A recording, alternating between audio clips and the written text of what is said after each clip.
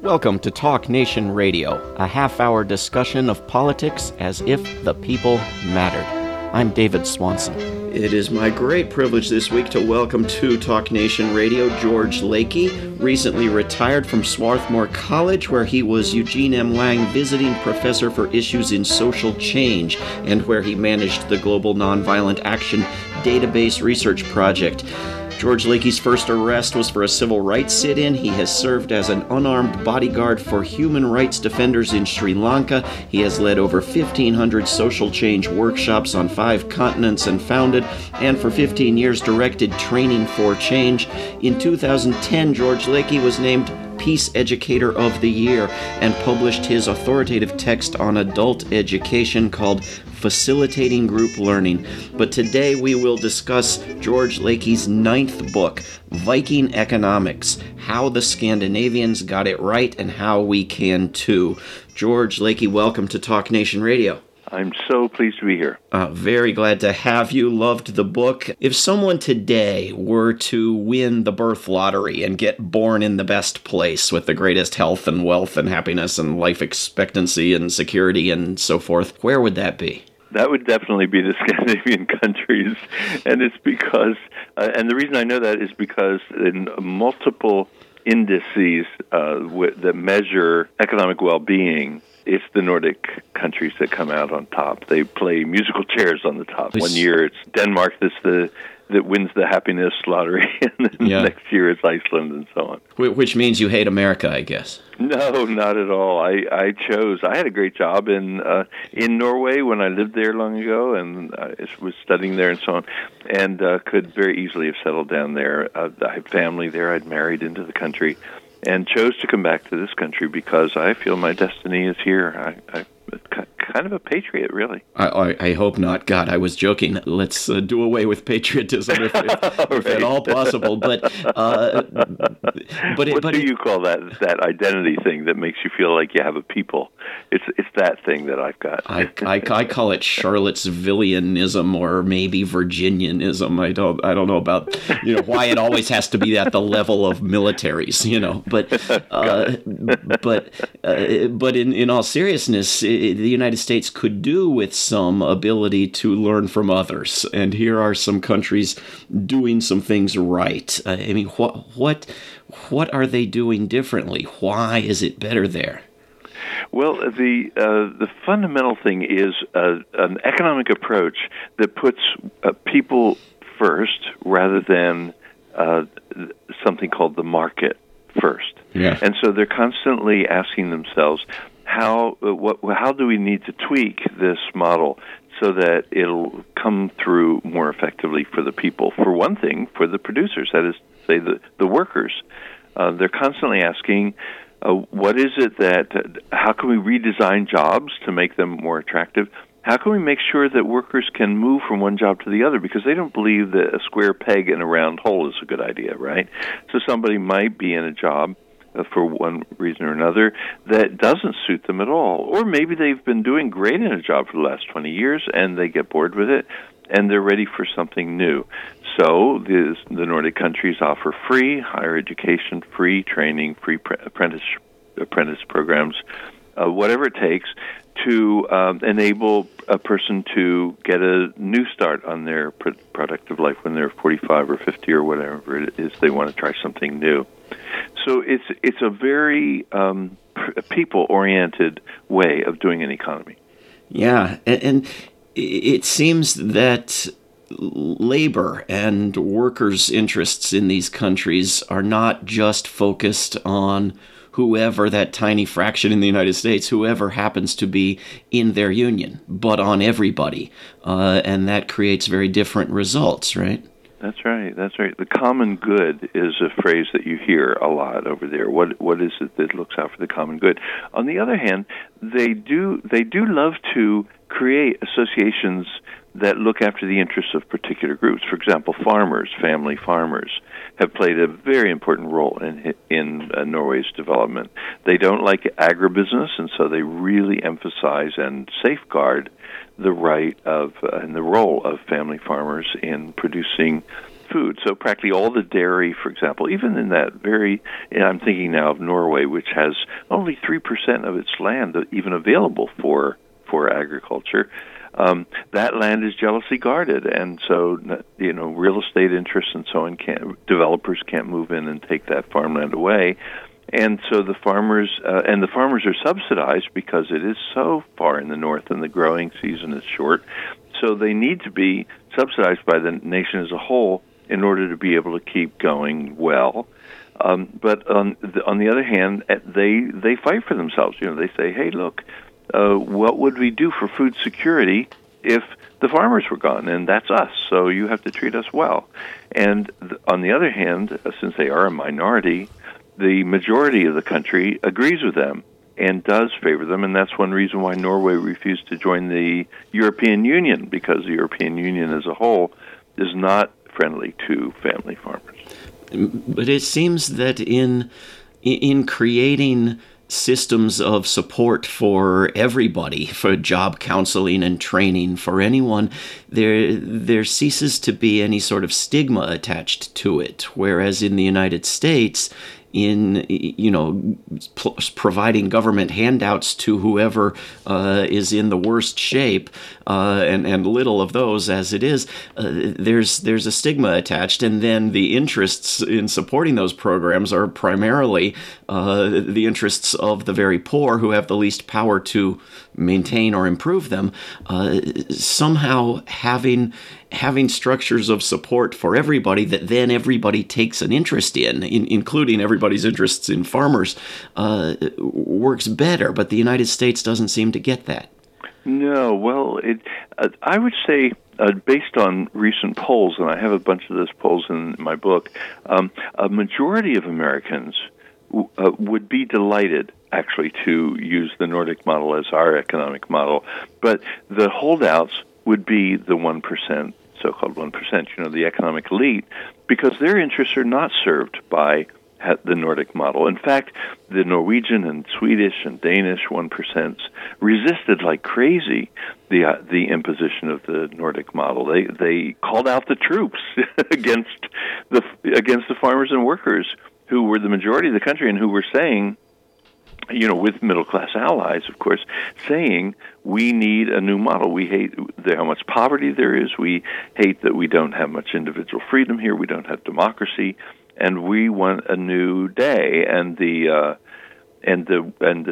economic elite fought back and even called out the troops and killed workers and so on who were demonstrating in order to defend their privilege. And that's not really surprising, because people will defend privilege very often, and that's certainly been the case historically in our country too, that the 1% defends its privilege. So they didn't wait around until they could convince their 1% that a new day needed to come. They fought hard, nonviolently. It created huge nonviolent movements in the streets and in the workplace and on the farms to demand and then push the 1% out, actually, so they could no longer dominate the country. And then that's what opened the space so they could invent this new thing called what economists call the Nordic model. Yeah, it's interesting. Even in recent years, the far greater and more militant, nonviolent activism in these countries that already had it better in some ways than what we have in the United States. So even in the 80s, pushing back against Thatcherism, you had aggressive campaigns and people in Denmark surrounding the legislature, and even in Iceland in post-2008, people banging pots and pans and surrounding the legislature. Are these lessons for people in the United States? I think so. I mean, in Iceland, in the reference you made to their rebellion against the government that had let the bankers run wild. Well, we had let our bankers run wild too, right? But in Iceland, they rose up and they put 3% of their population on the streets. Yeah. In that nonviolent revolutionary upsurge, and brought down the government. And sometimes I like to think, what would it be like if 3% of Americans got out of the streets and demanded? We would get such a lot of change if 3% of us came forward because that is, what is it, 10 million people? It's an enormous lot of people. And if we were sharp and clear and used nonviolent tactics as the Icelanders did, we would have a fine country as well. Could we do that all as close to our homes as Icelanders? Because Washington, D.C. is thousands of miles from most people. Well, Dr. King taught us a lesson about that because he was getting a logjam resistance to civil rights laws in Washington. So he went to Birmingham, Alabama, and dislocated an industrial city. It was at that time. U.S. Steel was huge down there, and created such an uproar that then Washington had to act. And then the movie Selma recently around, right, shows again making a tremendous uproar distant from Washington that forced in that case LBJ, to act when he really didn't want to act. So it is possible to really put the pressure on the national establishment, whether it's inside Oslo or inside Stockholm or inside Washington, D.C., by going to another part of the country and raising a rumpus. But if what we're after would work best at the national level, are there still ways to get it at the state and local level? I mean, can we get decent universal single-payer health care and lower working hours and guaranteed retirement pay and family leave and real public transportation and sustainable infrastructure and so forth? Can we get these things at the local and state levels and take them national? I don't see how to do that, because what made the difference over there was being able to push the 1% out of dominance of the political system. And the 1% in the United States isn't really organized locally, right? I mean, those are families that, Wall Street's in New York, and those super rich families, that can't really be tied down by a state capital. If the state said, well, you live in our state, it'd be very easy for them to move to another state. They probably already have 3 homes in 3 different states. So it's way, way easier to gang up the 1% if one does it nationally than if one tries to do it state by state. But we can act locally and have a national impact? Yes, we can. By creating big disturbance. We can also act locally by creating laboratories, experiments that show the superiority of alternative institutions. For example, as part of my book tour, I recently went through Vermont during New Economy Week and discovered a number of very promising local experiments, co-ops, and including producer co-ops that are more efficient than some of the capitalist enterprises, and so on. So we can, and that, by the way, was also the Scandinavian route to power. They built a tremendous infrastructure of cooperative institutions in Sweden. Sweden was the leader, and Denmark on the agricultural front was the leader in the co-op field, and then Norway tagged along, and Iceland. And it was just fascinating, actually, to look historically at how much local activism through cooperatives and developing that structure then gave people a power base, so that then when they did their nonviolent direct action, they weren't coming from nowhere, or just from their own homes or factories, but also they were coming from a place of confidence. They knew that capitalism is not the only way to do an economy, and actually it's an inferior way to other ways. We're speaking with George Lakey, and the book is Viking Economics. And one thing I love about the book is not just that you show that nonviolent action and organizing had this impact, that things didn't just happen by chance, but you also refute very well some of the common myths put out in the U.S. about Scandinavia. Oh, well, they're just smaller, or, well, this sort of racist idea, well, they're homogenous, or Norway has oil, as if the United States doesn't have oil. Can you go through some of your responses to these claims? Sure. Yeah, Norway has, of course, a huge bucket of oil and gas, but Sweden has 0, and Denmark has a tiny bit, and Iceland has 0. but they all share the Nordic system, and they all have similar outcomes. So and actually Norway went through its major transition without any oil or gas. So the oil and gas is kind of the icing on top of their particular Norwegian cake, but the others don't even have that. I'll tell you, David, I really learned a lesson about this question of scale and homogeneity. Because I was skeptical about that myself. I was doing serious research back and forth, supported by Swarthmore College, to learn more about these Scandinavians. And on my way into Research Institute, into the conference room, there on the wall, the general wall in the hall, was a framed picture of a bunch of Chinese looking into the camera alongside the researchers I was about to interview. And I said, whoa, those folks look like Chinese. And they said, yeah, they were a delegation of economists and policymakers who were sent from Beijing by the People's Republic in order to learn from Norway. And my jaw dropped open, frankly. Because China makes the United States look like a small country, and it also and China is so heterogeneous. I mean, tons of people can't even talk common language. It's phenomenal to think of China being able to learn something from tiny Norway.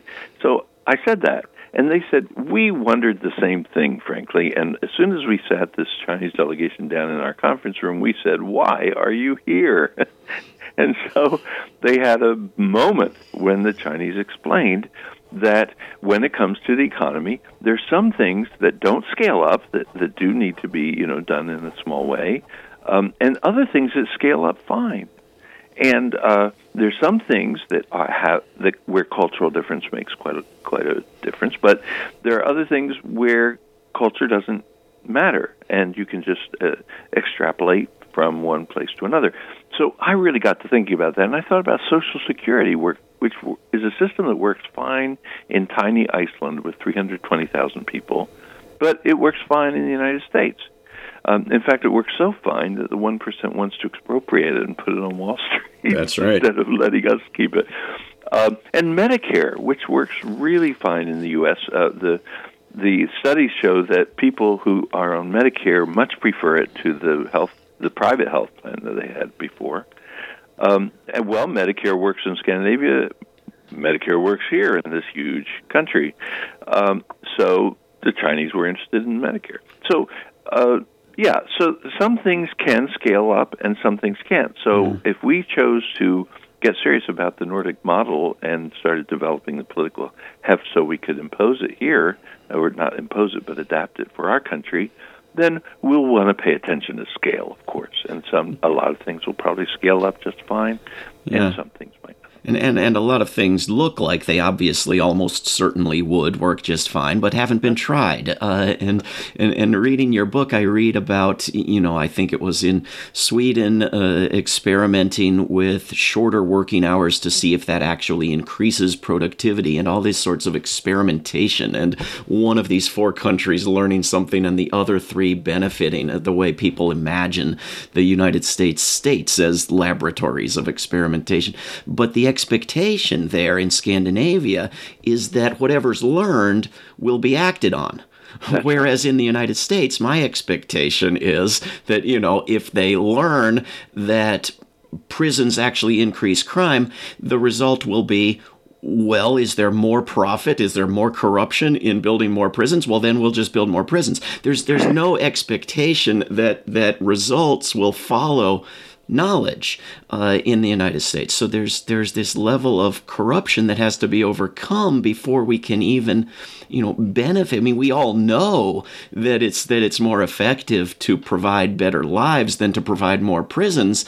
That it costs less, has better results, and so forth. But there's no expectation that our government will act on that information. That's right. If it collides with the interests of the 1%, then the government certainly will not implement it, actually. And that's why Obamacare, for example, is such an odd kind of patchwork quilt. It was a step forward, but it was tooth and nail, right, to get it through, because so many of the promising ideas were blocked by big pharmacy or big private hospitals or the big insurance companies. So it was necessary to come up with something that's very, very unwieldy and is falling, I think, of its own weight, because we didn't have what Barack Obama actually had said in 2008, which was what we really needed in this country is single-payer health care. That is, what we really need is Medicare for all. He knew that is the rational system. It's the system of all the other rich countries. We're the outlier.